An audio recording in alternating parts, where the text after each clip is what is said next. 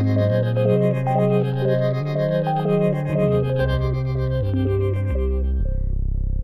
have just entered episode 010 of the Bit Beacon broadcast. We're recording this on November 22nd. Mm-hmm. About a week before we're going to release this episode. We prefer not to pre-record episodes, but one of us is going out of town. Yep, that'd be me. So, we just got to do what we got to do to make sure there's an episode every week. That's our goal. That is our goal. Hopefully we never mess that up. And we have stuck to it for 10 episodes now. I mean, I don't know what's going to happen if one of us, goes out of town for, more than a week. That would be tough. Yeah, I mean... solutions will be in place by then, hopefully. Right. I mean, we're going to miss an episode 1 week at some point in the future. Yeah. But hopefully that won't happen too much. Since we're recording this back-to-back, we don't really have anything new to talk about in terms of what have we been playing, what have we been doing. I'm Rick, and my co-host, Taylor, Kodaks, whatever you like to call me. I forgot to introduce ourselves. Yeah. Because we're doing this back-to-back, I'm confused. Right. Yeah. I'm lost. So it's a new thing. But, Rick's here to guide me through it, take my hand. I got you covered. We're going to get through this together. Yep. So we're going to jump straight into our first discussion topic, and that's both of us wanting to wish Shigeru Miyamoto a very happy birthday. Very happy birthday. He's at the golden age of 71. 71, and you probably wouldn't think he's beyond his late 50s. He seems pretty spry for 71. He's very spry, running out on stage with all kinds of props. Yeah, I mean, I don't... Yeah. Not so much anymore. But... That was a long time ago. His birthday was on November 16th, so in the last week since we recorded, his birthday popped up. I know 71's not a milestone birthday. 70 would have been right. A good one. We only started this year. Yeah, so I mean, we weren't able to celebrate his 70th birthday, but I just thought we could just talk about his career, talk about his legacy. Definitely. Real quick with everyone listening. So Shigeru Miyamoto, if you don't know, which you do know if you've been listening, we've talked about him on a few occasions. Oh yeah.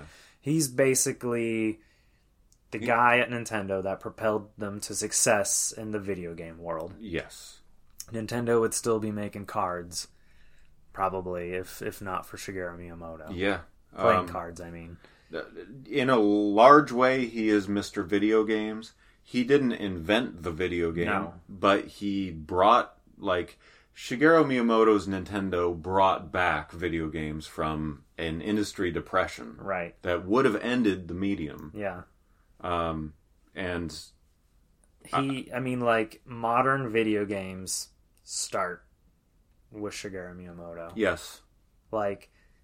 So many things that he designed are still in place throughout all kinds of genres and of video games to this day. Mm-hmm. I mean, you have the really popular Souls games like Elden Ring and Dark Souls and Demon Souls, mm-hmm. and it's a huge genre now, and those games are directly inspired by The Legend of Zelda. The creator of that series, Miyazaki, has said that he directly credits The Legend of Zelda. Yeah. If you look at the original Legend of Zelda, that game is brutal. Oh, that game is hard. So, it lets you go anywhere. It doesn't hold your hand. I'm going to say something about modern games, particularly indie games, that sort of brand themselves as a Dark Souls-like game. Just referring basically to the difficulty level. Right. But if you really think about it, those old NES games that Shigeru Miyamoto is largely credited with, Super Mario World was pretty hard. Yeah. Legend of Zelda, pretty hard. Even the original Metroid, pretty hard. Other NES games that Shigeru wasn't involved with on NES, Silver Surfer is the best example. Right. Extremely difficult games. Try getting through those games. They are, in my opinion, harder than Dark Souls. Yeah. Oh, yeah. Yeah. Yeah. And I mean, the Dark Souls games, they're hard, but like they're designed in a way that you're supposed to try and learn, and then eventually overcome. Right. And like that's the game design. That's what the developer doesn't want you to just win instantly every single time. Exactly. And that can be frustrating for some players. I feel like too, like getting shot or getting slashed with a sword is doing the amount of damage that it should be doing, like in real life. Right. Like, 80% of your health. Right, yeah. Exactly. Like, if you take a hit, you feel it. Yeah. You take a second hit, you're dead. You're dead, yeah. Yeah. So, yeah, in that sense, that's the goal of those games. But I should clarify, you mentioned Metroid. I don't think Shigeru Miyamoto had much to do with Metroid. On second thought, I think you're right. Let's talk about some of the infamous franchises that he created. Oh, famous. Famous. They're not infamous. They're a good kind of famous. Right. So you have Donkey Kong with the original arcade game. Yes. And real quick, just that alone, Donkey Kong ported to everything at the time. Yeah. Like ColecoVision, Intellivision, Atari. Yeah. Like it was on everything, arcade, everything. And then you had other studios doing their own Donkey Kong like versions for, to get around licensing and stuff like that.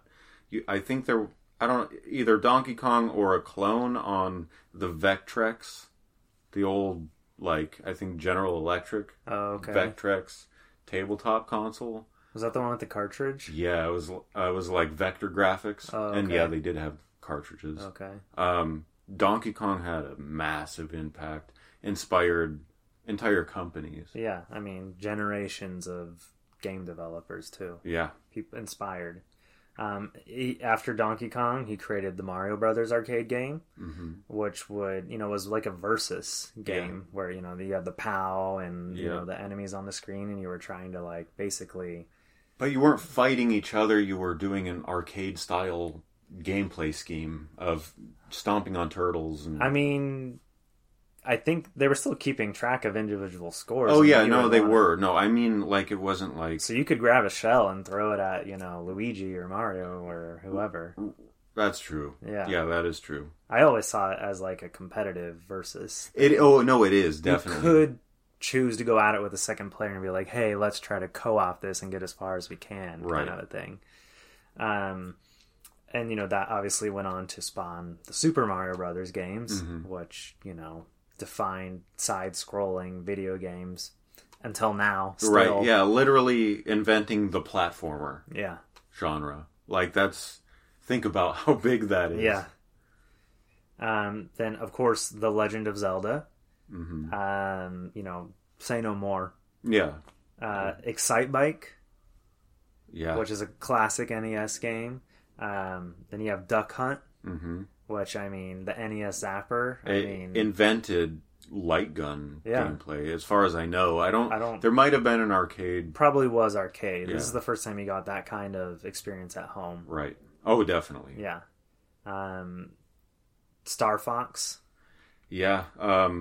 Invented 3D graphics. Yeah, on hardware that probably had no right doing 3D graphics. Right.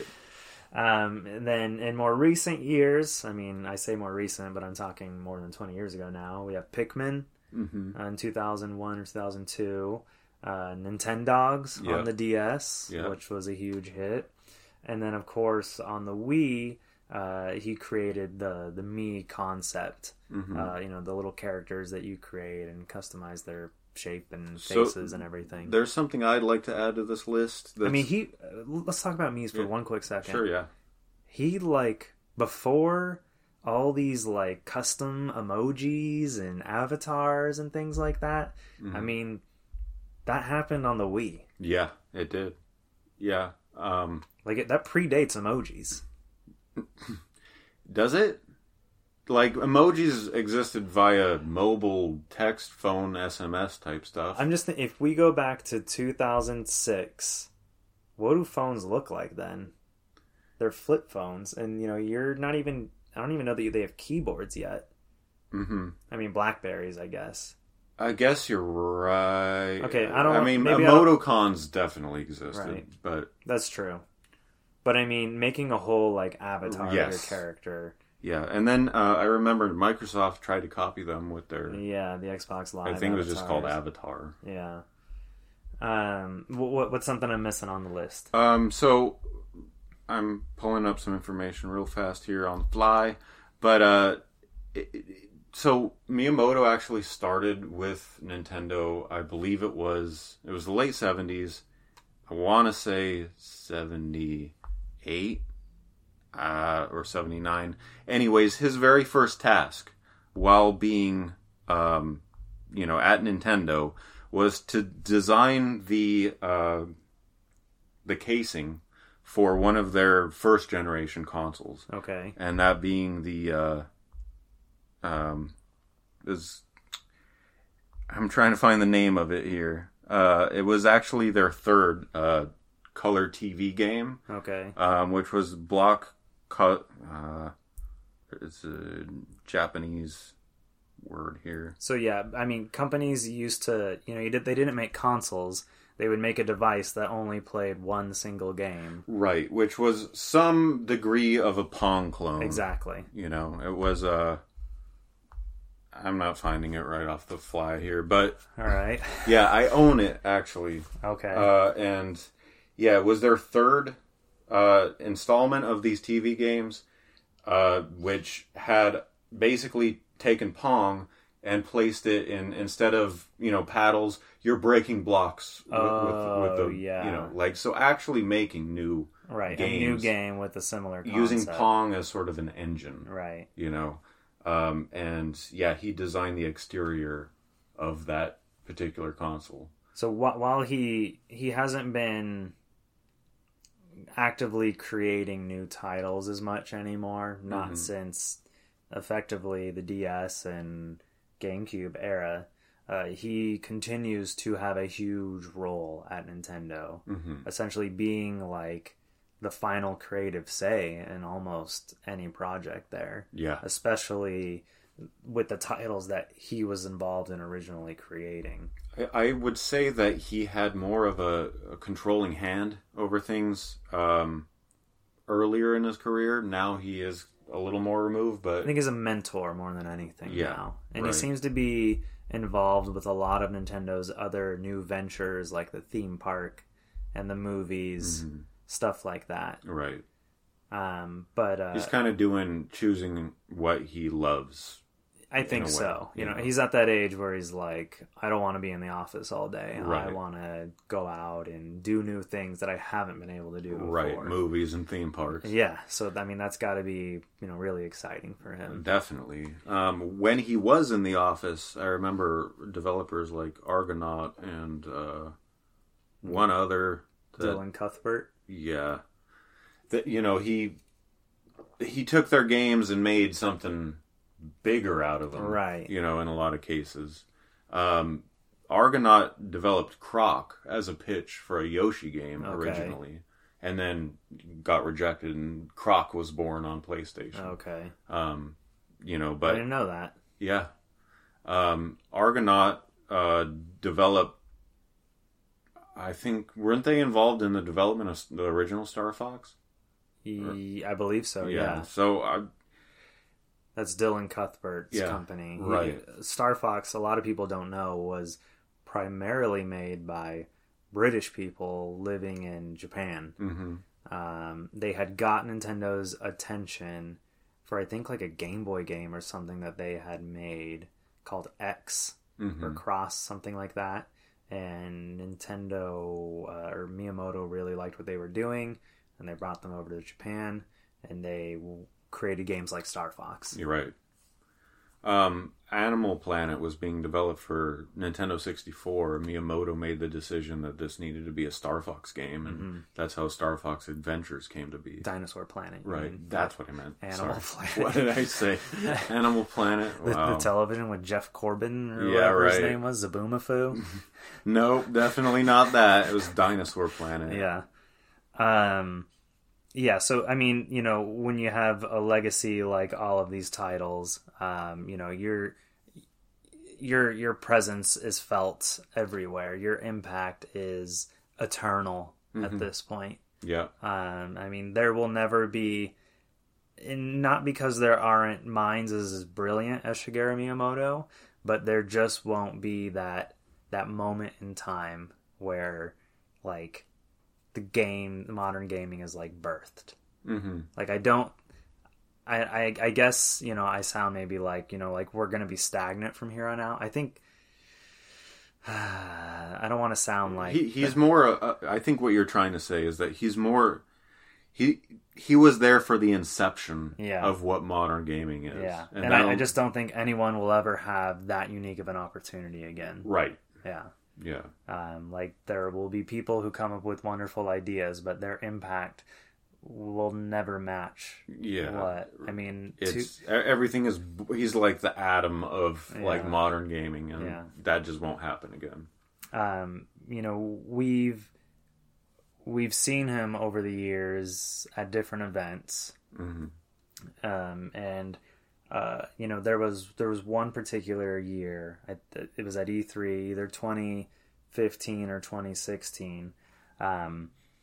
I really had it in my head that this is going to be the year I find a way to meet Shigeru Miyamoto. Mm-hmm.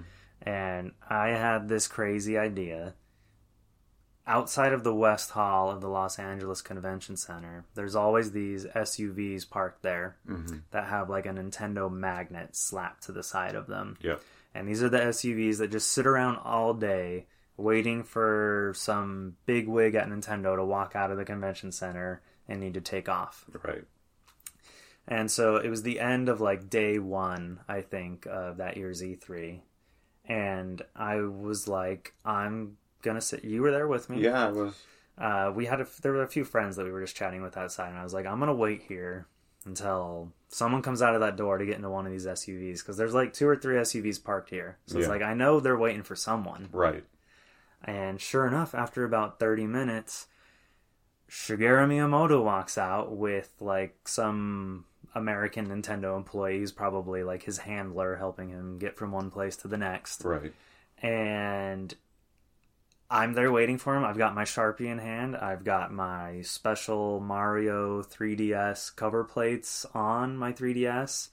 And I'm like waving him down, you know, and I'm like, hey. And then his handler like brushes me off. He's like, no, I'm not engaging with you, you know? Mm-hmm. And Miyamoto and him keep walking, and Miyamoto gets up to the SUV, and he looks back, and he's like, real quickly, like, he waves me over, you know, like, come on, like, hurry up. And so, he takes my Sharpie, signs my 3DS, and, you know, I thank him, and he hops in the SUV, and he takes off. Yep. And I was standing there, like, just bewildered at what just happened, basically.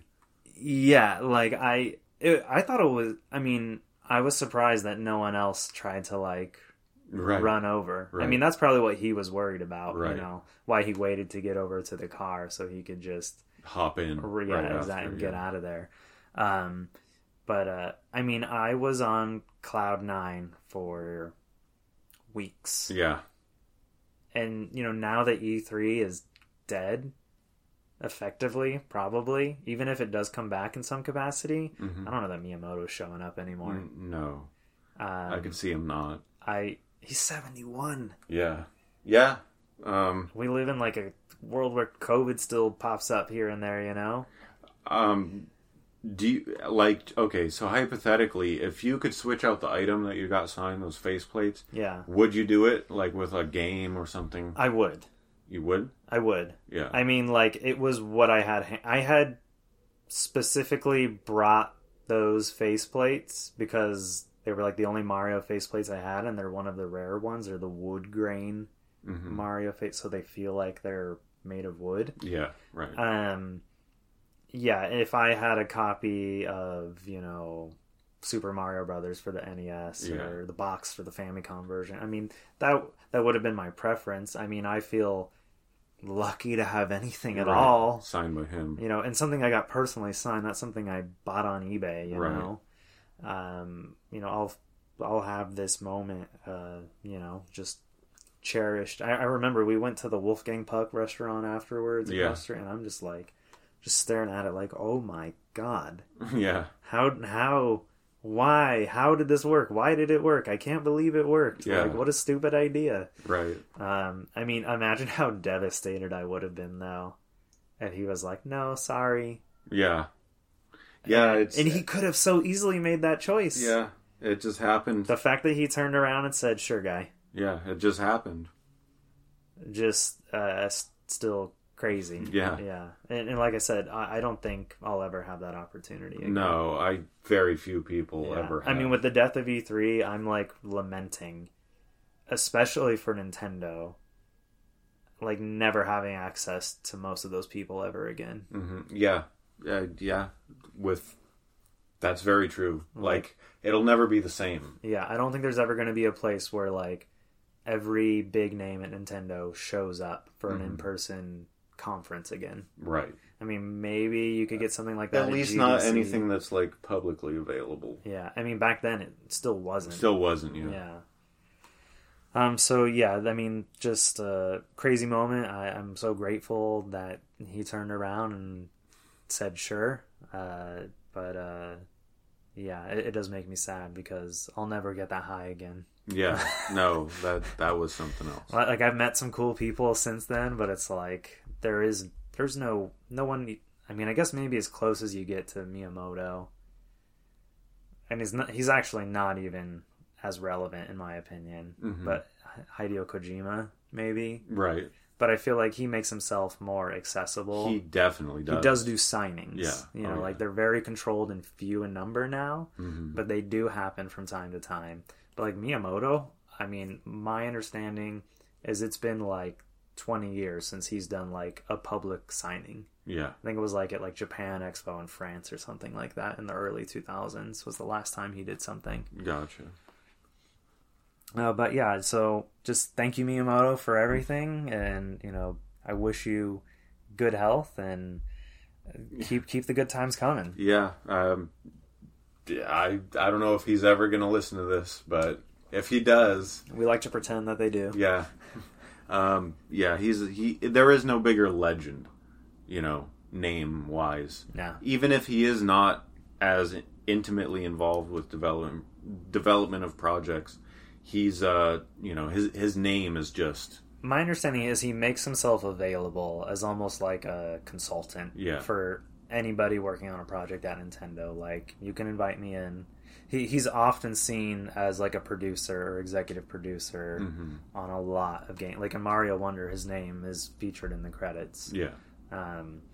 But yeah, he is mostly out of game development. But, you know, well earned. Yeah. Oh, definitely. The fact that he's still with Nintendo and hasn't retired means he's still having fun. He's still doing cool stuff, and that makes me excited. If Miyamoto's engaged, then I'm engaged. Yeah, I agree. So, speaking of birthdays and anniversaries, and Shigeru Miyamoto... Very related. Maybe... the greatest game ever created. Yeah, it's in the top 2 candidates for sure. It's hard to dispute. I mean, some people can say that another game is their favorite game. Right. Like a lot. So we're talking about The Legend of Zelda: Ocarina of Time. Right. From a design perspective, right. A lot of people would call this the model video game. Right. And, you know, Ocarina of Time had a direct sequel called Majora's Mask. And there's a lot of people who say, I think Majora's Mask is the better game.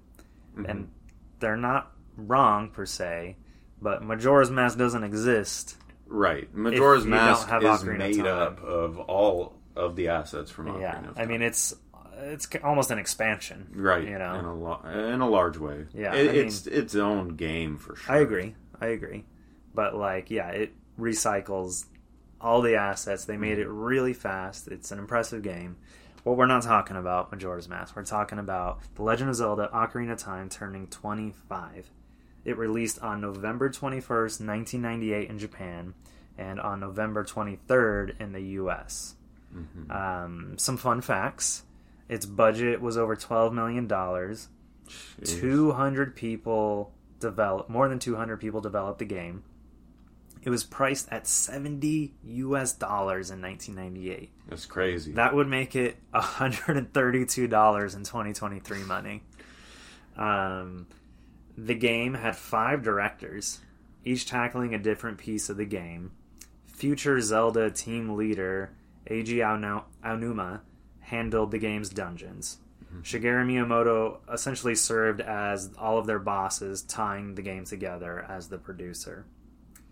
Originally, the game structure was envisioned to work much like Super Mario 64.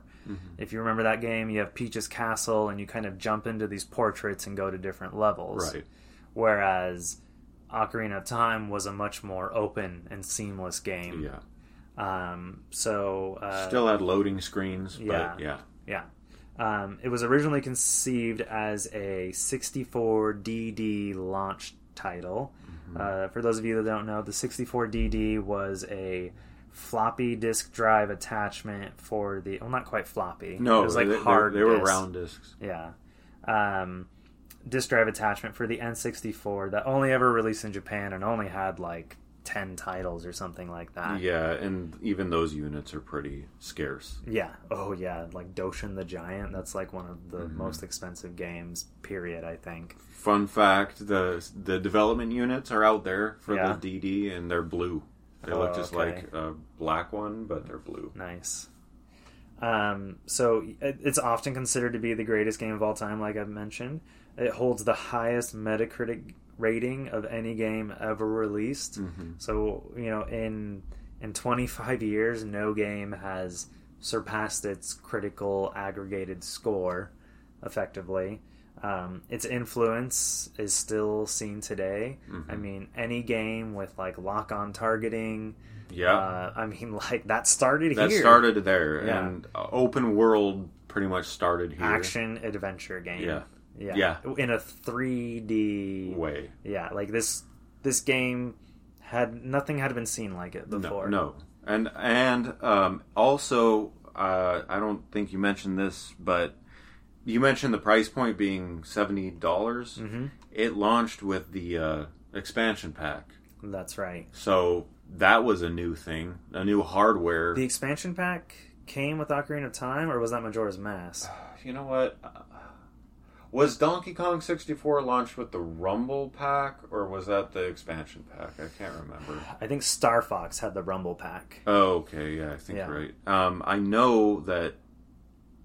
I don't think Ocarina of Time requires the expansion pack, but Majora's Mask does. Yeah, you're right. Maybe Ocarina of Time can make use of the expansion or the storage. I think so. Yeah, but something like that.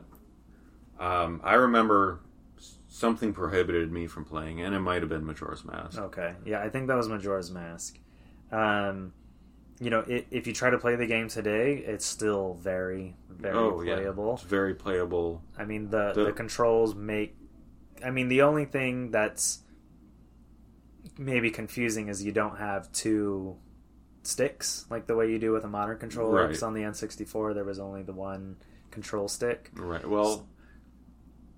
you couldn't rotate the camera in that game. I think, could you use the C buttons, maybe? Yeah, you use the C buttons for the inventory items. Right. So the targeting was a big deal. You needed the Z targeting in order to help the camera function and see the game. It would also, when you didn't have enemies present, it would look forward. Exactly. Like reset the camera. Yeah. And it would help you find things of interest to read and know and pay attention to. What makes it stand out so much, aside from all the things we already mentioned, is how memorable it is. And I think everybody who's ever played Ocarina of Time remembers their first playthrough. They remember where they were. They remember how they got the game. I remember the first time I ever played it. I don't remember buying the game, but I did eventually get my own copy. Mm-hmm. I bought mine at a flea market when I was in Michigan. Okay. And brought it home, and my cousin bought a copy separately, and we would switch out the freaking memory cards or the game or whatever to catch up to each other. Okay. Yeah. Oh, I know how to do this part. Give me the cartridge. For me, I was visiting my dad, who lived a little further south in California, and I was hanging out with some kid in the neighborhood, and he was talking about the Zelda game. Mm-hmm. And he was like describing this tree to me and how he's stuck and can't get past this. And in my head, the most recent Zelda game I have played is Link to the Past. Mm-hmm. And so I was thinking he was talking about, like, there's this like little forest area where there's like this like elf guy sitting on the tree and he's like playing a flute or something like that. And I was like, oh, I know how to get past, or I know what to do there. Yeah. And so then I remember going over to his house, and he had an N64 and I did not have one yet. Yeah. And I was like, this is a different game. Yeah. And I just remember spending, what felt like 3 or 4 hours just wandering around Kokiri Village. Yeah. That first time you see that is like, what? That's all, just that little tiny area. Yeah. You could spend hours there. I remember when Master Quest came out on the GameCube, Best Buy had a demo unit going on in the store. And everyone had to go get the sword. Like, everyone in the store had to go get the sword. It was, and I'm standing by like, I know how to do it. Yeah. Let me show you how to do it. It was just truly a special moment. I have one of those gaming confessions that I'd rather not mention. Well, now you have to. I've never beaten Ocarina of Time. The shame. I picked it back up when they did the 3DS re-release, the remaster, or the remake, whatever you want to call it. Yeah. Back in 2012, I think it was. Which was really good. Yeah, we actually covered it on the BitBeacon. Yeah, we did. We managed to get the game, I think, a couple days early via a little mom and pop shop we knew of. Yep. And Rick, I think even you wrote a review and everything for the game. I did. And I beat it. Yeah. Again. So I got to the point, I was about to go into the water temple for the first time as an adult Link. Yeah. And I was ready to go, and I went to go play it, and a friend of ours, a mutual friend of ours, took it upon himself to play a portion of the game for me, and ruined my desire to continue playing. The relevance, I guess, for the reason that was such an important moment was because I don't know if you want to. Yeah, sure, go ahead. Okay. Was to enter the water temple, you have to shoot an arrow up into the eye little switch target thing. Uh-huh.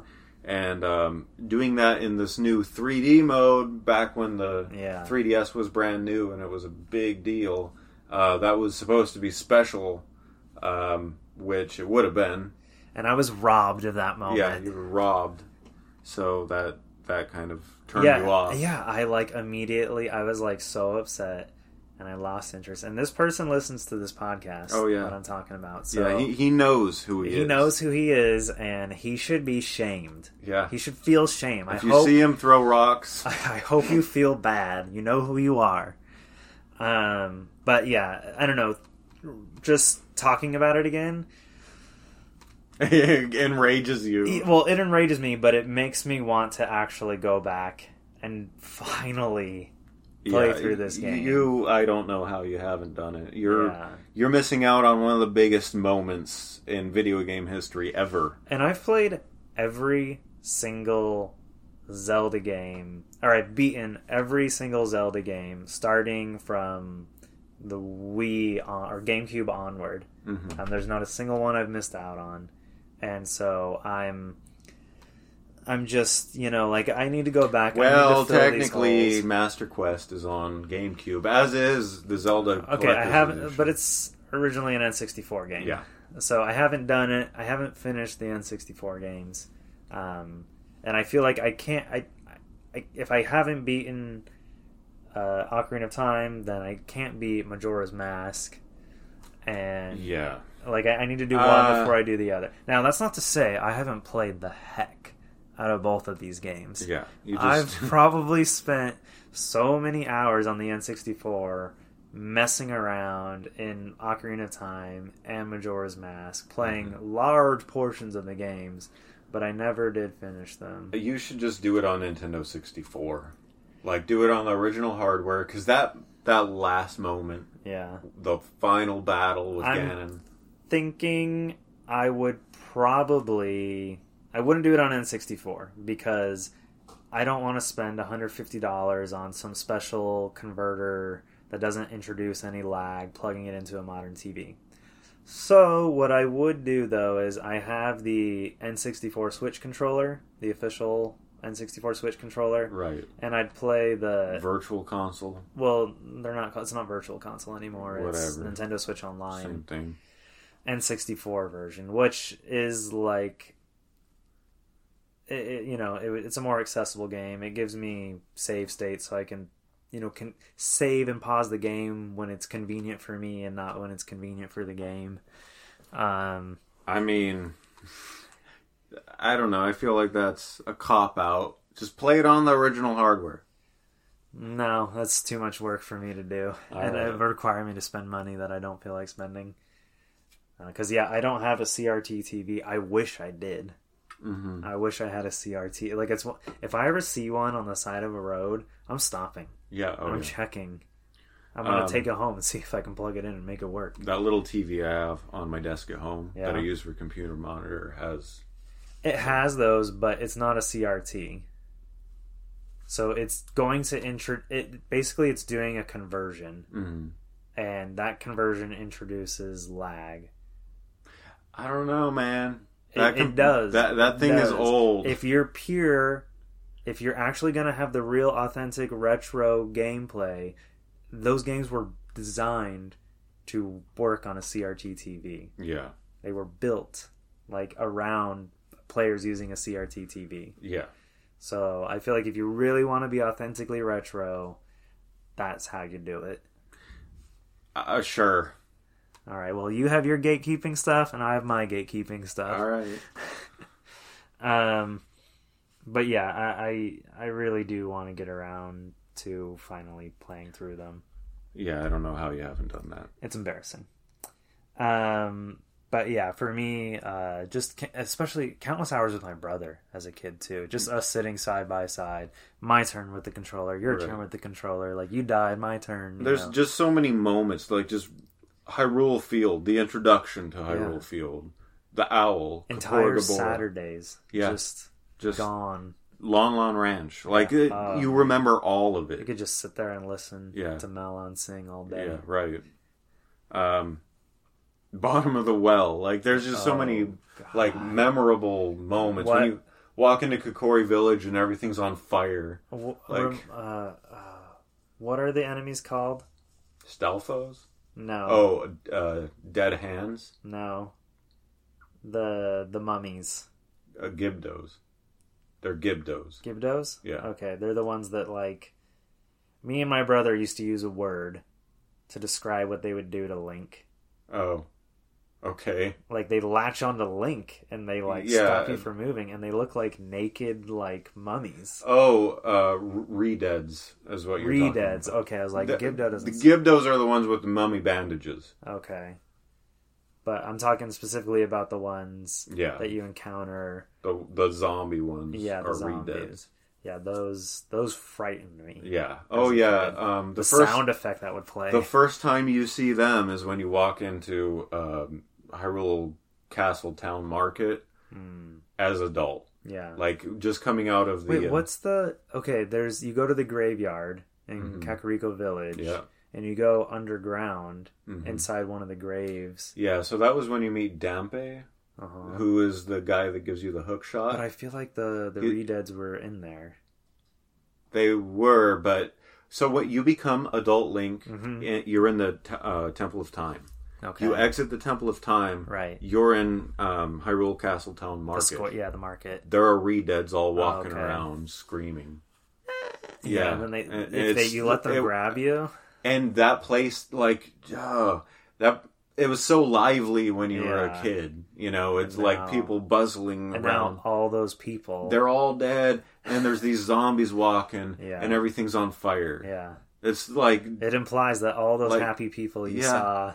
It's so, you think back and you're like, how did they Right. How did they put this together? Like, how did they... What's the time? Like 7 years? 7 years in between, yeah. Yeah. Yeah. Just how Ganondorf has ruined everything. Yeah, it just... The experience, though. Yeah. Like, and the contrast. It's a masterclass in, like, it is how to communicate story without, like, hours of dialogue. Right. Like, yeah, and when you do, it's like a eureka thing. Like, no one can ever duplicate that, or you'll know where it's coming from. Right.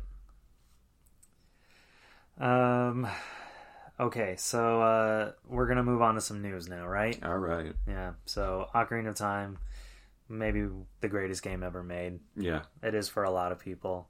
I respect the heck out of it. Yeah. You can't not. Yeah.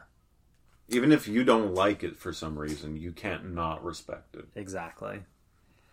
So we're going to talk some news now. We got a bunch of Sega topics to discuss this week. The first thing we're going to talk about, though, is Atlus, which is now a subsidiary of Sega as of almost a decade ago now, I think. Yeah. Atlus being spelled A-T-L-U-S. Right. Not like the map. We talked about, Rick purchased 2 weeks ago, I should say. Mm-hmm. Rick picked up a bunch of Persona games. Persona 3 on every console. Yeah, and those are created by Atlus. Yes. And Atlus has announced that they are going to be raising the wages of all their employees in Japan. By April of 2024, Atlus will have raised the average annual salary of all employees by 15%. Now, normally, we're talking about bad news when it comes to employers and employee relations. Yes. So this is nice to hear, an employer doing something good for their people. Yeah. And that's pretty significant. 15%. 15% raise? Yeah. That's not even like a small adjustment. No. That's lifestyle changing. Yeah, like that's like a lot of extra money in your pocket. Right. So Atlus says these changes are due to their games selling well overseas, and that bonuses based on game performance will also become standard at the company. Nice. So, a lot of companies, when their games do well, sell so many copies, or when they reach like a certain Metacritic rating threshold, they give out bonuses, or the publishers will give bonuses or extra residuals to the developer. Yeah. I think it's kind of stupid when things like this are tied to Metacritic ratings. Yeah, But believe it or not, that's like a strong industry standard practice. Yeah, that's like, crazy. The game directors are getting huge bonuses based on Metacritic scores. Yeah. It should be based on numbers. Like, I think that's more of a Western thing. Yeah. But I think it's probably starting to spread elsewhere. Yeah. So primarily the reason they're doing this is to attract and retain their current talent. It's a really competitive industry in Japan, and Atlus joins other developers like Monolith Soft, Capcom, Koei Tecmo, and Bandai Namco, who have also been increasing their wages across the board. Yeah. Which is a great trend. You'll love to see it. Yeah, Japan is notorious for paying very small salaries. Yeah. Like, even, like you were telling me privately, even here, it's seen as, especially in the QA areas and stuff, like, it's seen as, like, game developers are generally paid low. Yeah.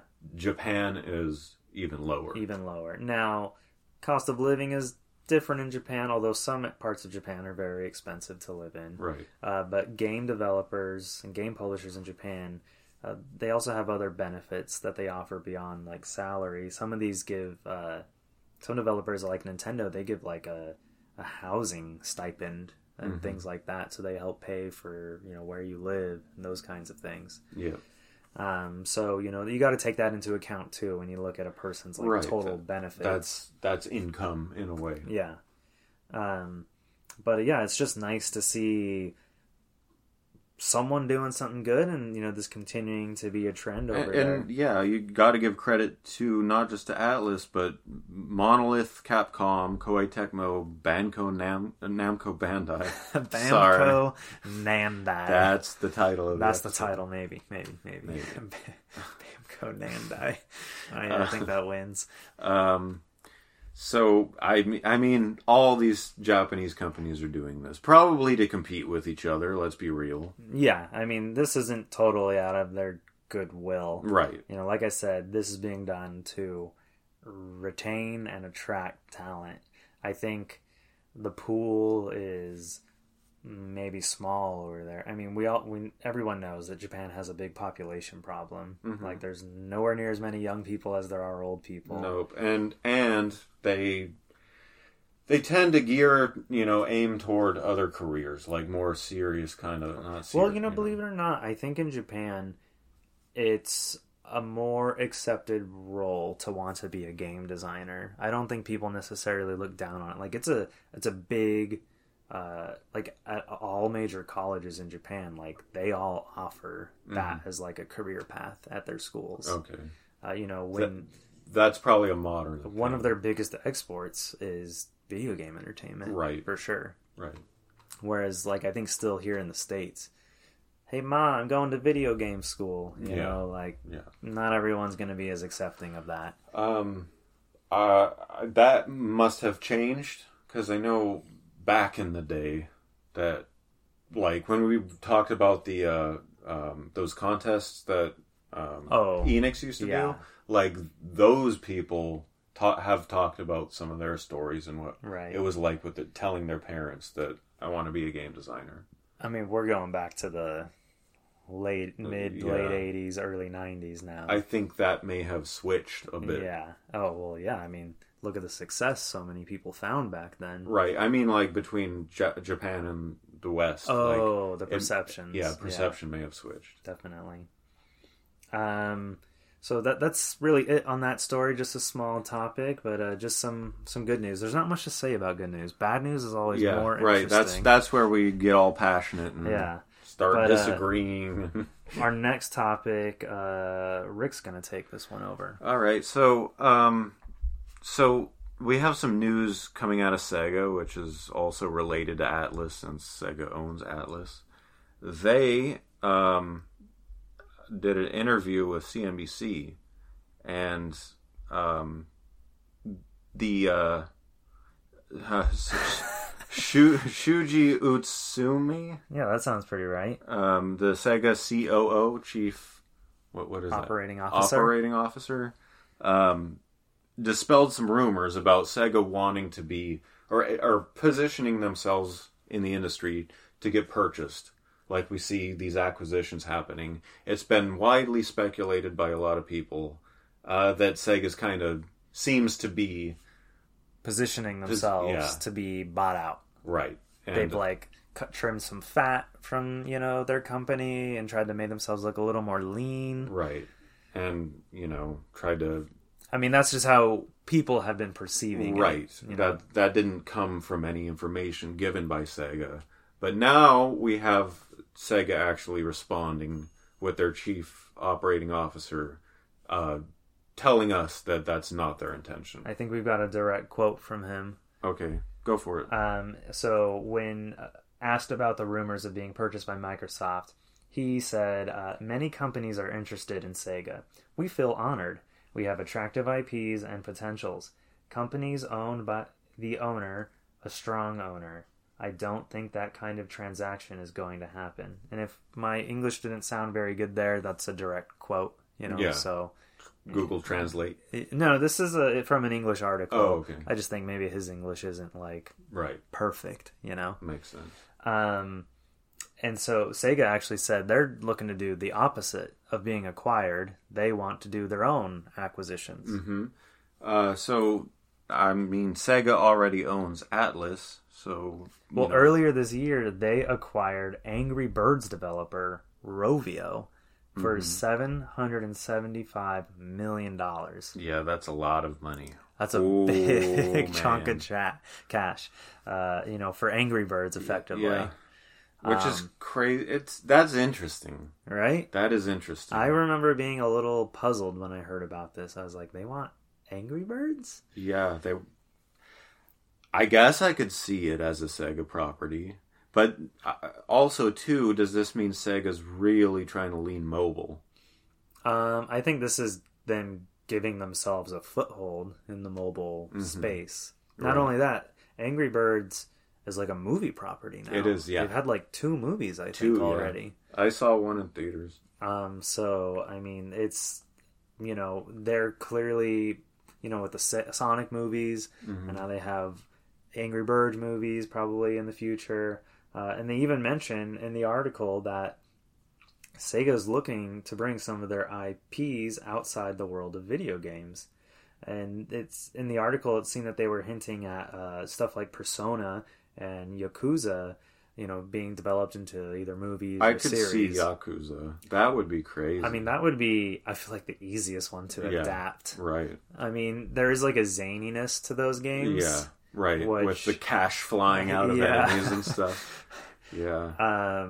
But, I mean, they could try to keep that zaniness. I would recommend that they do if they try to make a movie. I mean, like, those games can get really serious, too. Yeah.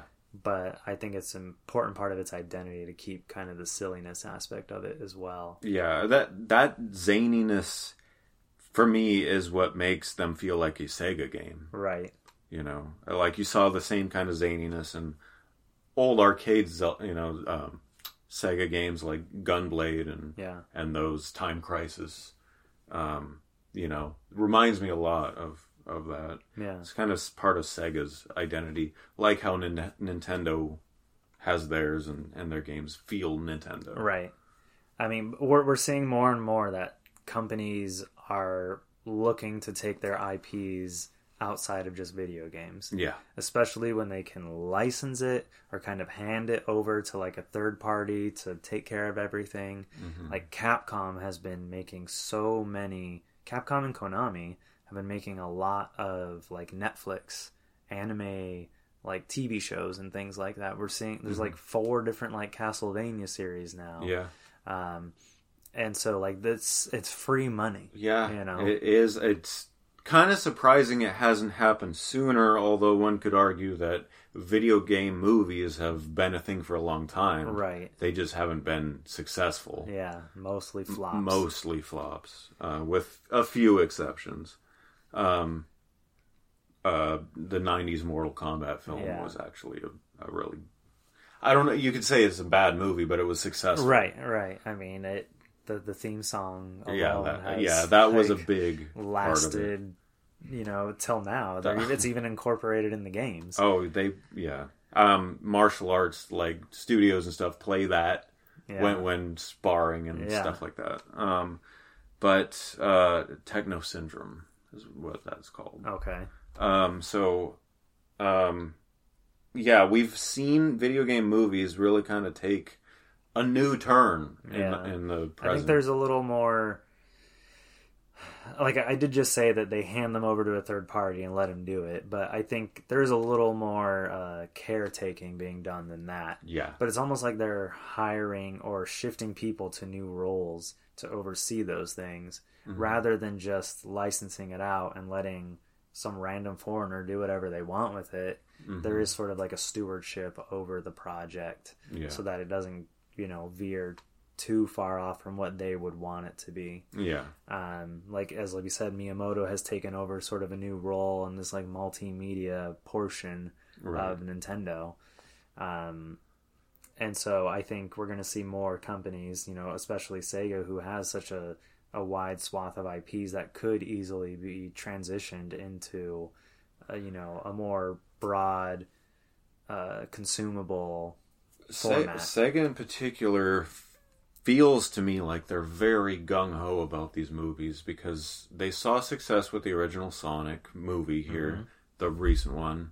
I don't know if they're, not any of the animated films from back in the day, the modern one. So we got Sonic 1 and 2. And as Sonic 2 came out, it came out with the announcement of Sonic 3. And, and a Netflix series that ties into the Sonic movie. Right. I think it's a Knuckles series. Yeah, that's right. And now, yeah, I mean, it just looks like Sega wants to go big on movies. I mean, the movies are solid. Yeah, they are. They're good movies. You can't They're really fault successful them for anything. You know, Sega is making money with those movies. So I'd say let it happen. Yeah. Bring more, you know, IPs and stuff to film. So yeah, it's kind of cool to just imagine that we could be living in a world where we get more involved with Sega. We talked about Sega a couple weeks ago and how they were talking about wanting, you know, to create the new Sonic, the next Sonic. Right. And, you know, I imagine they want that. They want to create a big new IP so they can also, you know, spread that IP into other media. I mean, Pokemon's been doing this since day one. Mm-hmm. Yeah. You know, wait. They've got a TV show. They've got movies. They've got before manga, Nintendo even games. owned Pokemon. Yeah. It was doing that. Yeah. And speaking of Pokemon, the Detective Pikachu film, I feel, is maybe not responsible for like this turn of video game movies, but was kind of the first one in this. Yeah, I feel like it was the first video game movie that was like, okay, these can be taken a little more seriously now. Right. You know? And then Sonic came out a year later, and basically in the footsteps. Right, and did even better numbers than Detective Pikachu did, which is surprising. Yeah.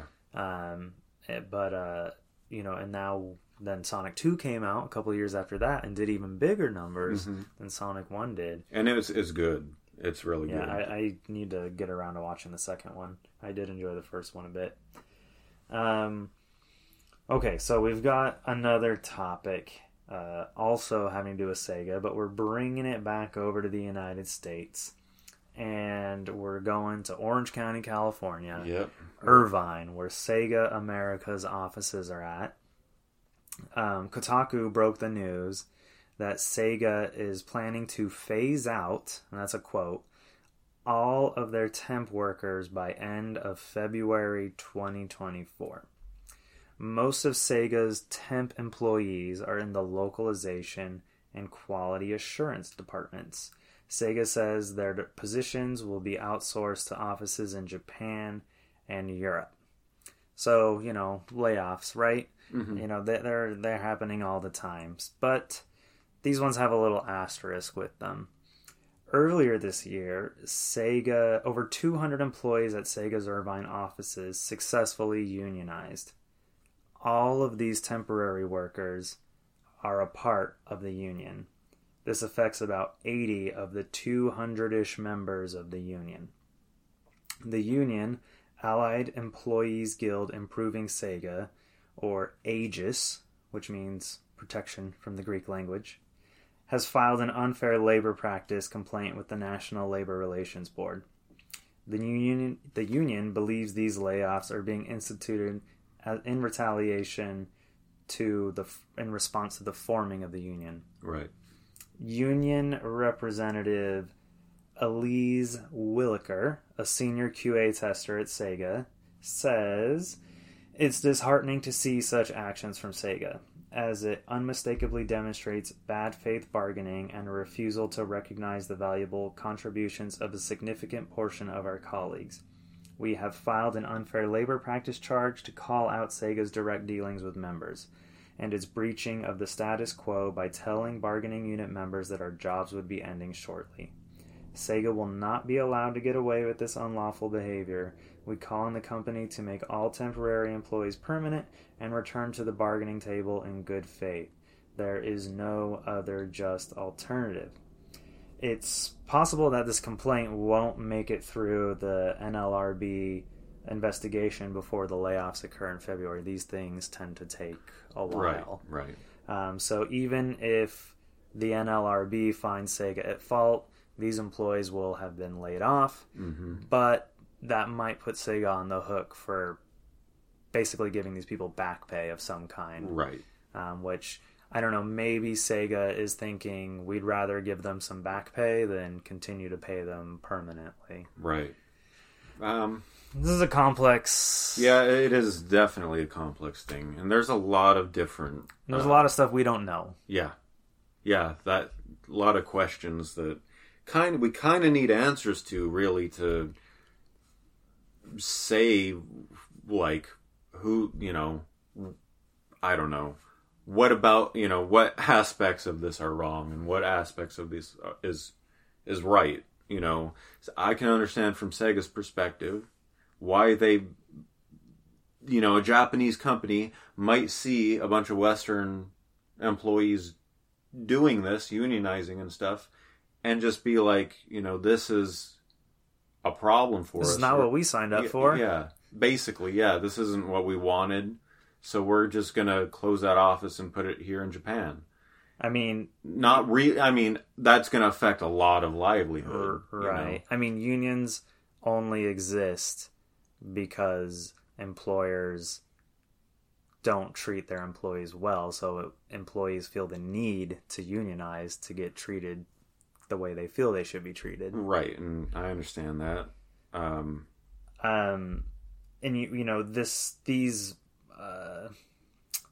these layoffs are specifically affecting typically the most poorly paid individuals in the industry. It said what? QA?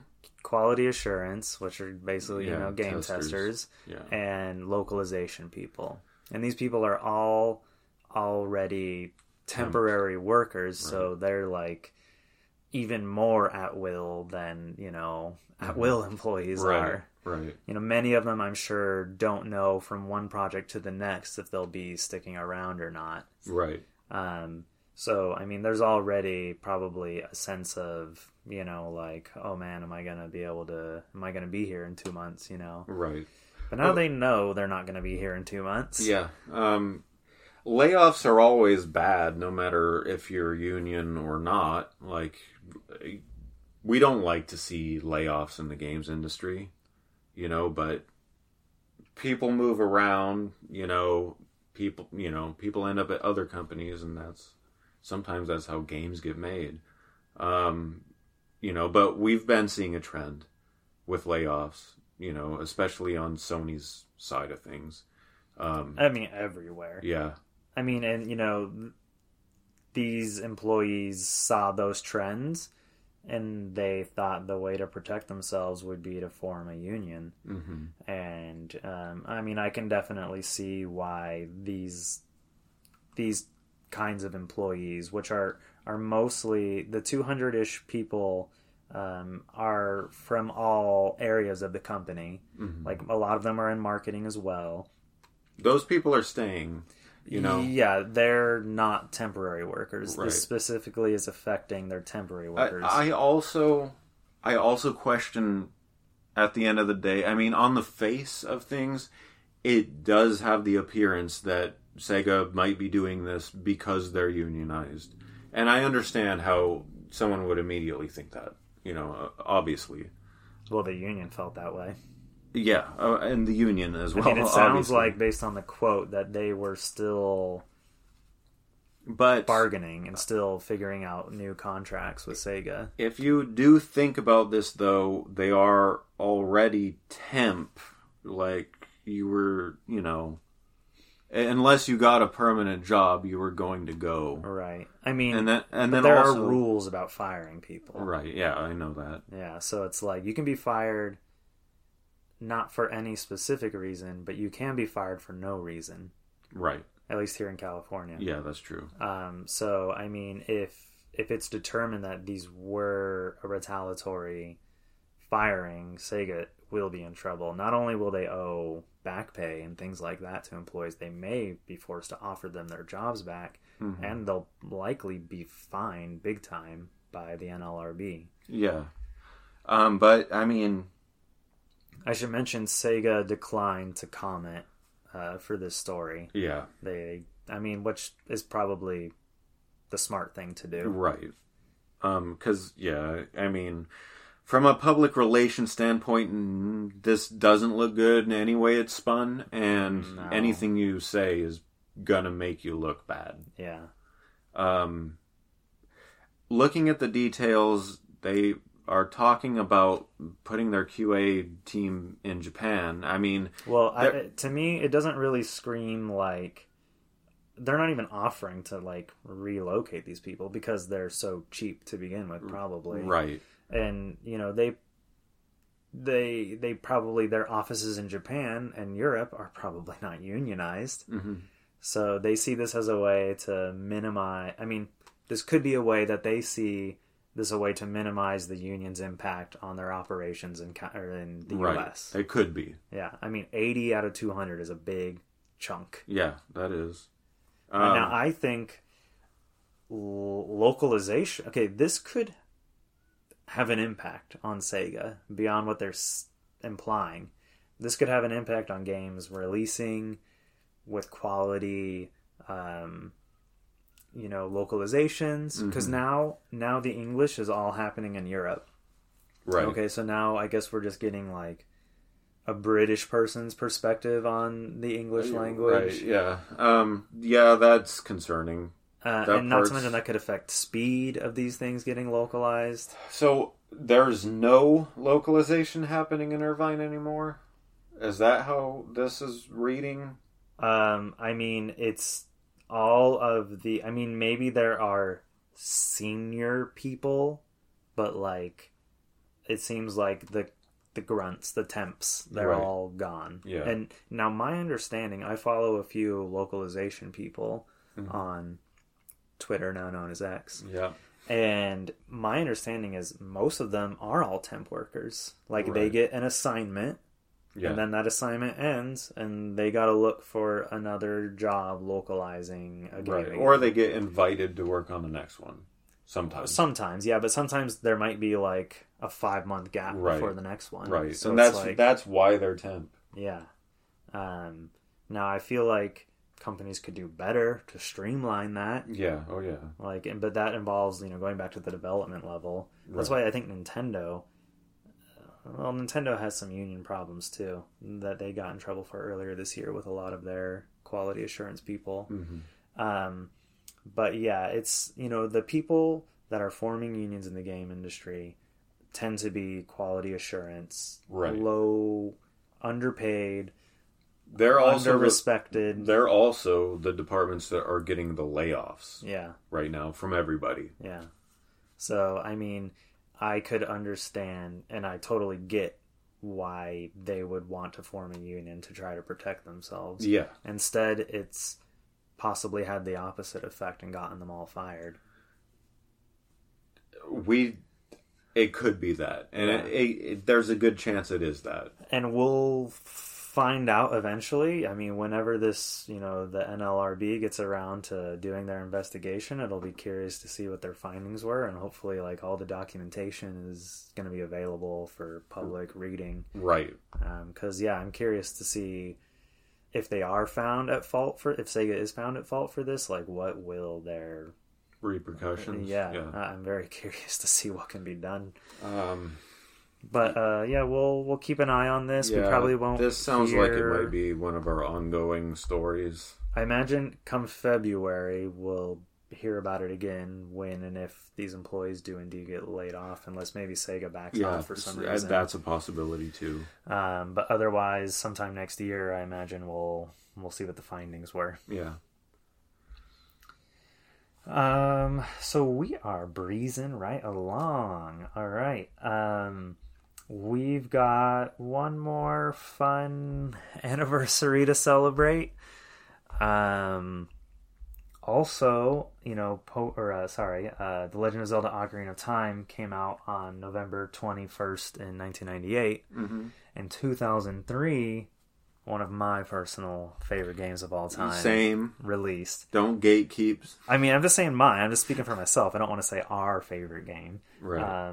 But Pokemon Colosseum turns 20 years old this year. I remember the TV commercials. Describe it to me. It showed the protagonist, Wes, who's an ex-villain, which makes him edgy and cool. Yeah, he's got this badass trench coat. Yeah. In the stadium, mm-hmm. and this camera zoom thing. Yeah. That's all I remember. Okay. But it was cool. Yeah. So what makes Pokemon Colosseum so special is that it was the first time we had a Pokemon RPG in like a 3D format, right. Where we weren't looking at flat pixels on a screen. We had 3D models, exploring environments. Where you could actually walk around as a character. Yeah, I mean, we had Pokemon Stadium on the N64, and Pokemon Coliseum is in some ways a successor to Stadium. Oh, yeah. It does pull a lot of assets from the N64 games. Yeah. Well, the models? All the Pokemon models, yeah. Really? Yeah. But it included, the primary focus was not just battling computers like it was with Pokemon Stadium. There was this huge story mode tagged alongside of it. It was in a lot of ways, a full-blown Pokemon RPG. It is. It's 100%. It's, in my opinion, it's a canon entry alongside Pokemon Red, Blue, Yellow, Gold, Silver, Crystal, Ruby, Sapphire, Emerald, and so forth. And it was created to specifically tie in with the third generation series of games, Pokemon Ruby, Sapphire, Emerald, Fire Red, and Leaf Green. And you could, after you beat the game, you could connect via the GameCube, Game Boy Advance cable. Yeah, I'm sorry, I don't know the official terminology right now. And you could trade with the game. You could send your Pokemon over to it. But some other things set this apart from just being a Pokemon game in 3D. Yeah. So this featured several unique mechanics, specifically Shadow Pokemon. These are Pokemon whose hearts have been artificially closed by Team Snag'em and Cypher. Yeah. And these are the kind of antagonist teams in the game. Yeah. Team Snag'em. Snag'em, they're kind of like grunts. Yeah. The silly, kind of goofy grunts. But Team Cypher were the real villains behind the whole thing. The main character, Wes, is able to steal these shadow Pokemon from trainers using a special device that he's seen just taking from the facility in the intro of the game. And he wears this device, and his companion, Rui? I don't know her official name. I named her Misty. Okay. I mean, she has a Mistiest look to her, for sure. I think her name is RUI, the canon name.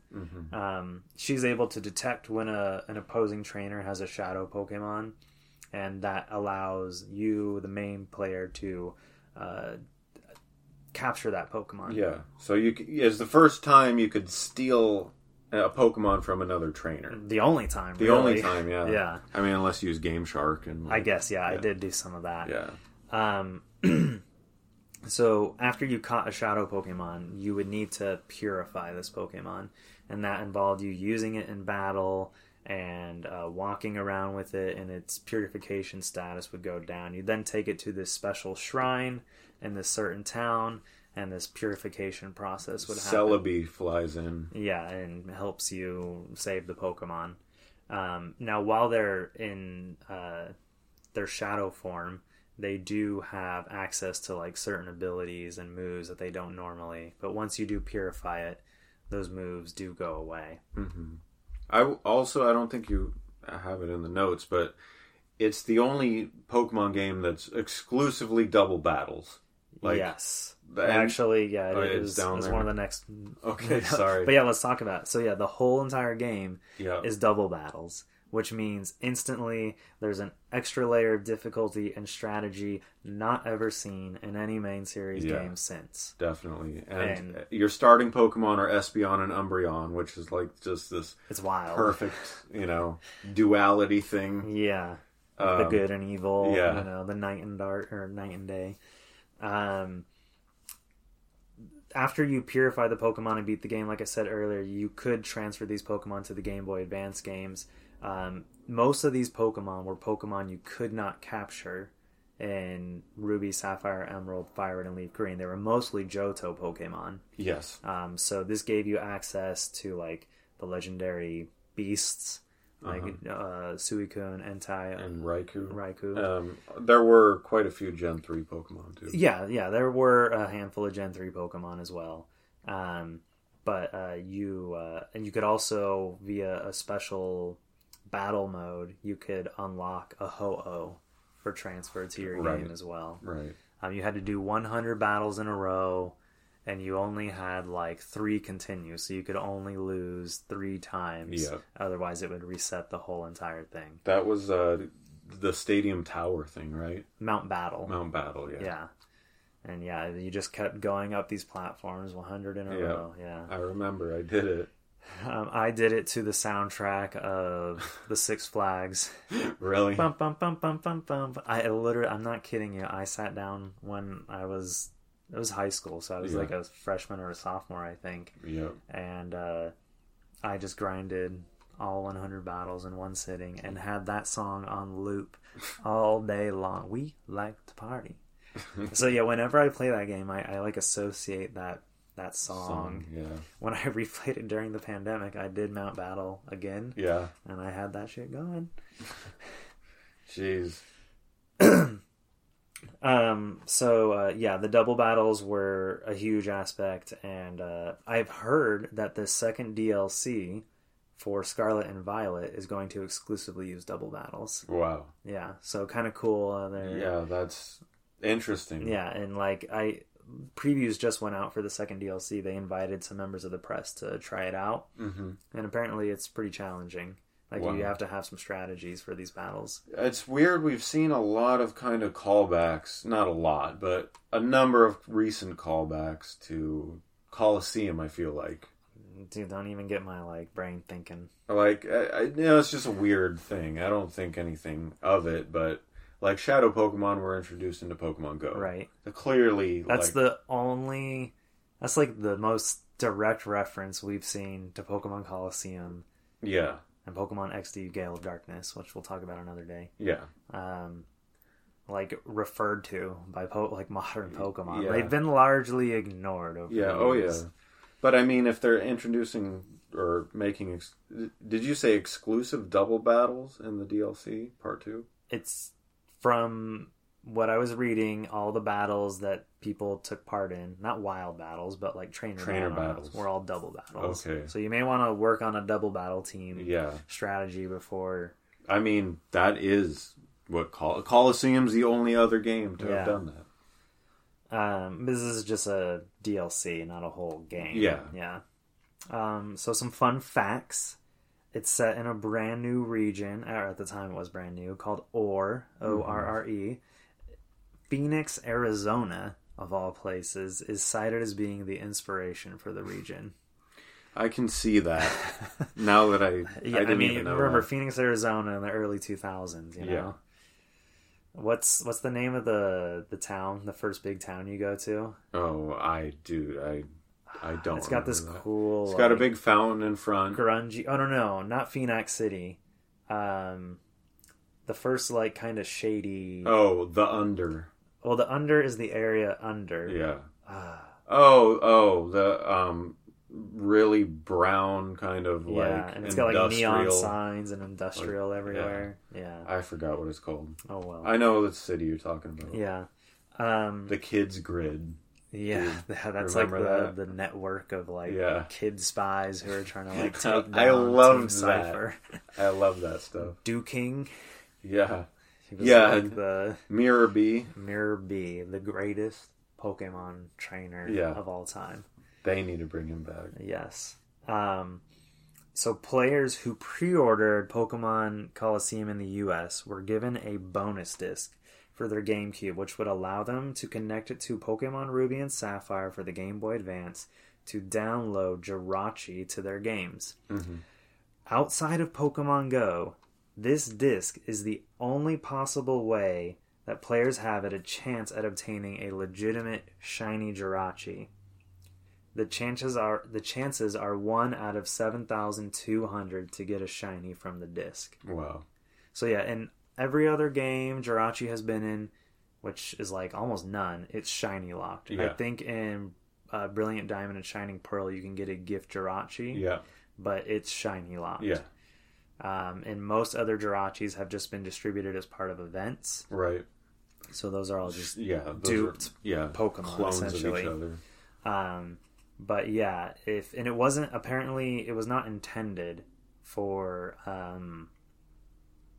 it to be shiny, but I guess due to some glitch in the programming, it was able to be shiny. Gotcha. And Pokemon has basically had to recognize that Jirachi can be shiny. So things like Pokemon Home and Pokemon Bank, they do checks for things like that. And if a Pokemon isn't supposed to be shiny, it won't like accept it. Right. You know? So they were forced to acknowledge that it could happen. Here's something that's crazy. If you got shiny Jirachi from Pokemon Go and you transferred it to Pokemon Home and you wanted to bring it to Scarlet and Violet, you can't. Really? Yes, because for whatever reason, when it comes to like mythical and legendary Pokemon, like Sword and Shield, Scarlet and Violet have something where they won't let you bring that shiny into the game if it's from Pokemon Go, unless you already have one captured from one of the main series games. That has to be shiny? Yes. So if you want to bring your Jirachi from Pokemon Go that you've transferred to Home, you would have to have one of these Wishmaker Jirachis from this GameCube bonus disc. Wow. Yeah. That's crazy. So it's stuck in Home or Go forever. Unless they roll back that restriction at some point. Right. Well, Bank, is we don't know how much longer that's going to be around, so that would mark the end of this thing. Yeah, so you would need to get your hands on a shiny Wishmaker Jirachi soon. Like now. So, fun fact about the bonus disc, it now is more valuable than Pokemon Coliseum itself, which is already a really valuable game. This bonus disc sells for about $200 complete in box and $300 sealed on eBay. I checked these numbers just yesterday. Wow. Japanese players who pre-ordered were given a special disc that allowed them to unlock Celebi in Pokemon Coliseum. But they first had to complete the game fully and have every single Shadow Pokemon fully purified. Another little known fact, in Japan, e-reader cards for the Game Boy Advance were released that you could connect to your GameCube. And these e-reader cards would allow you to scan in new trainers into a special battle that would allow you to get new Shadow Pokemon not featured in the game previously. Wow. I didn't know that. Yeah, this feature was entirely cut from the North American release, and these cards are incredibly valuable and rare. I bet. I'm sure a lot of the e-reader cards, just in general, are pretty valuable. They are, yeah. I mean, these are probably the most obscure and the most rare. I have a bunch of the Ruby and Sapphire e-reader cards that released in English, and they're pretty valuable. Oh, yeah. So for me, just a couple of personal memories about the game. One was, like I said earlier, this game came out when I was in high school, and I remember the day before it came out, I had it pre-ordered at an electronics boutique, or an EB Games, maybe it was then. Yeah. And I remember calling them the night before and being like, hey, you still have my pre-order, right? You have it in stock, it's coming out tomorrow. And the guy on the phone is like, oh, you can come pick it up now if you want. Yeah. So you got it one day early. I remember this day. Yeah, I was like, Mom, can we please go to the mall? You took the next day off school. Yes, I was able to convince my mom to let me stay home the next day, and I stayed up all night that night. Yeah, I remember. I was at school. And you're like, what the heck? Where's Taylor? Right. And I come the next day, and I'm like, I've been playing Pokemon Coliseum. It's the greatest already thing beat ever it. made. No, that took me a few weeks to get through. Yeah, because I don't think I had a strategy guide or anything like that yet. Yeah, like that was a big deal for me. And I replayed the entire game during the pandemic. I got a real hankering for it. And something fun that I did after beating it, I had purified all the Pokemon. And I was like, that Japanese bonus disc lets you get Celebi if you have a completed save file for Pokemon Go. Or for Pokemon Coliseum. And a couple years earlier, I had purchased a Japanese copy of Pokemon Coliseum that someone had included the bonus disc inside the case of the game. I was like, I have the bonus disc. I was like wondering, like, is there some way that I can somehow get this Japanese bonus disc to recognize my American save file? And I have a kind of disc that lets me region unlock my GameCube so I can play any game. It's like a action replay disc. Okay, I have one of those. And it lets you boot any region game.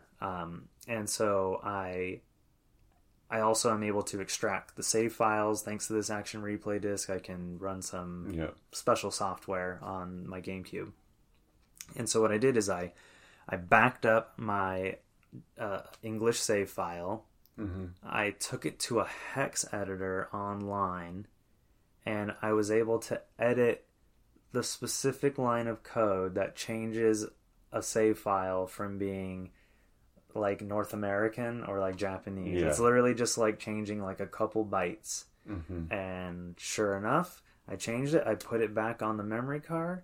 I launched the Japanese bonus disc, and there it goes. It recognized my save file as being a Japanese save file. I got the cool Celebi animation, and Celebi was loaded onto my save file, and then bring the save file back to the computer, reconvert my save file to English. I thought you said that this thing gives you Jirachi.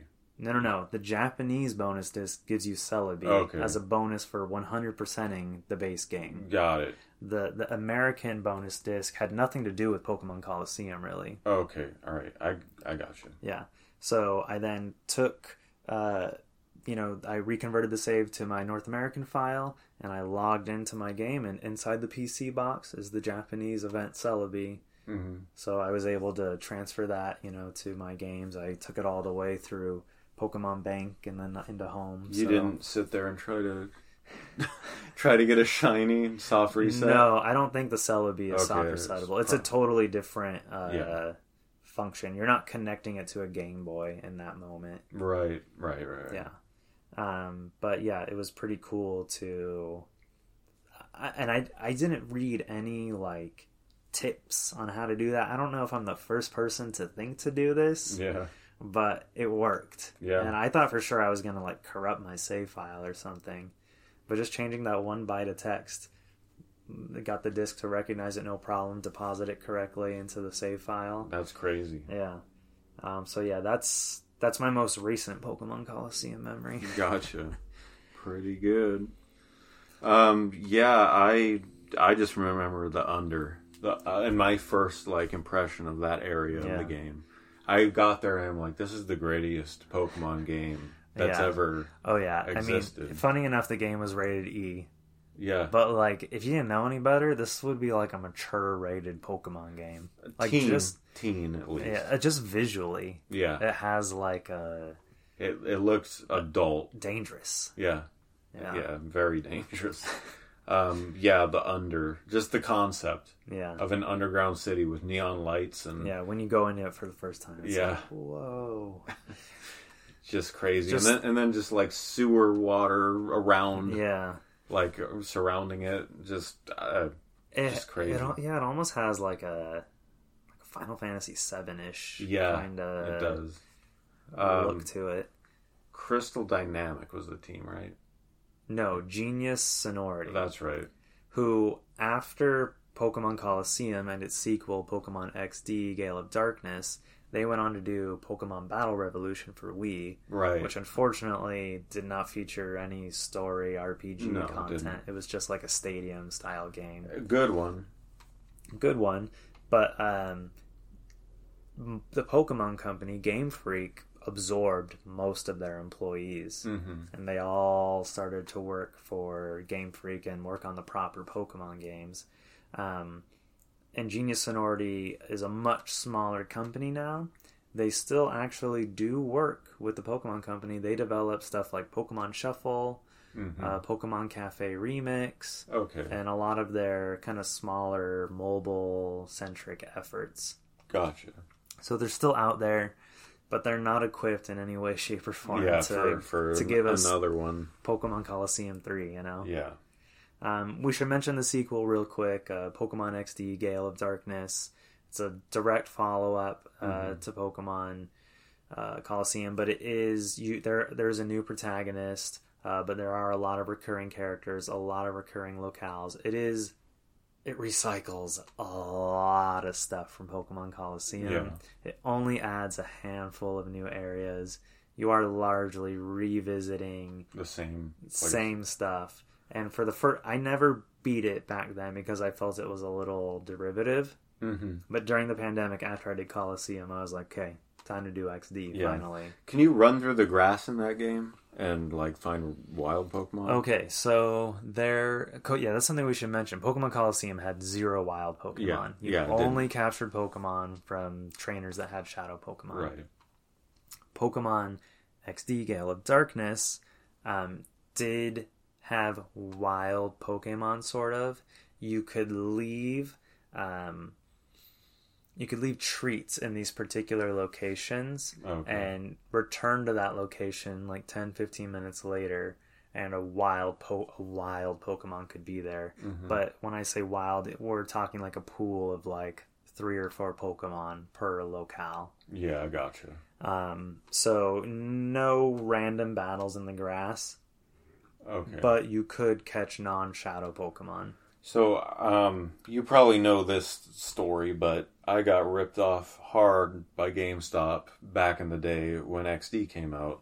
I pre-ordered the game, and I can prove it because I have the pre-order bonus sealed still, the GameCube skin. And when the game came out and I came back, they told me they didn't have my copy or they couldn't find my pre-order. And I just never got one. It was already sold out, after that. Oh, well, I mean, I'm sure they got a restock eventually. I know for me, I didn't even have it pre-ordered. I remembered that it had come out like a week earlier or something. Yeah. And funnily enough, I got it at the GameStop just down the street from here. My mom was shopping at Target or something. I was like, I'm going to go to GameStop real quick. And they still had XD, and they had the pre-order bonus, and they, gave me both when I picked up the copy. Gotcha. But yeah, the pre-order bonus was like the skin for your GameCube. Yeah, it was a sticker. I never put skins on my No, consoles, I didn't either. And but I wanted... I kept that sealed. Yeah. But yeah, I just didn't get the game because that. Yeah. Otherwise, I would have had the game. What's cool about XD was Shadow Lugia. Yeah. Which was not just a normal Shadow Pokemon. Lugia got like essentially an alternate form, like a complete redesign of what Lugia looked like. Like his color scheme and everything was different. He didn't just have like a shadowy aura around him like the other Shadow Pokemon do. Yeah, right. And yeah, the whole point of the game is like, or a big part of the game is getting this Lugia and like purifying him ultimately. And like Pokemon Coliseum, you could get Ho-Oh into your Game Boy Advance games. This would allow you to get Lugia into your games. And what was really special about this Lugia is that it knew Deoxys' signature move, Psycho Blast or something like that, which it's not something that Lugia can ever learn normally. Gotcha. And that's the only way to get Lugia with that move. Gotcha. So yeah, it was fun to finally replay that during the pandemic as well. Yeah. We've largely come to an end here. Yeah. This is going to be our shortest episode ever. Wow, we actually did it. We actually made a short episode. Wow. What, a minute and 32? An hour and 32 minutes, yeah. That's what I meant. So again, apologies for this being pre-recorded, but we wanted to make sure we didn't have an off week. Yeah. And so while there's not a whole lot of... I'm sure there's going to be some big breaking news that we're going to have to wait. We're just going to have to... Yeah. Yeah. Just going to have to deal with I hope you enjoyed, us revisiting some memories. It was a good 10th episode. Yeah. End transmission.